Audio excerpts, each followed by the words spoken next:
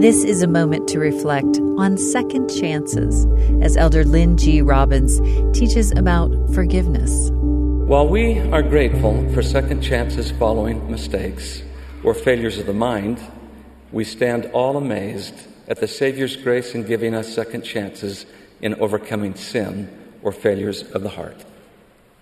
No one is more on our side than the Savior. He allows us to take and keep retaking His exams. To become like Him will require countless second chances in our day-to-day struggles with the natural man, such as controlling appetites, learning patience and forgiveness, overcoming slothfulness, avoiding sins of omission, just to name a few.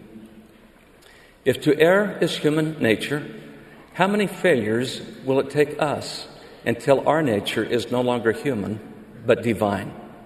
Thousands? More likely, 1,000,000. Knowing that the straight and narrow path would be strewn with trials and that failures would be a daily occurrence for us, the Savior paid an infinite price to give us as many chances as it would take to successfully pass our mortal probation. The opposition which He allows can often seem insurmountable and almost impossible to bear, yet He doesn't leave us without hope. To keep our hope resilient as we face life's trials, the Savior's grace is ever ready and ever present.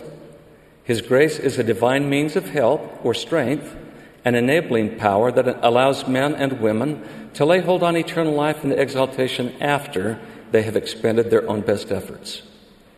His grace and His loving eye are upon us throughout our entire journey as He inspires, lightens burdens, strengthens, delivers, protects, heals, and otherwise succors His people, even as they stumble along the straight and narrow path.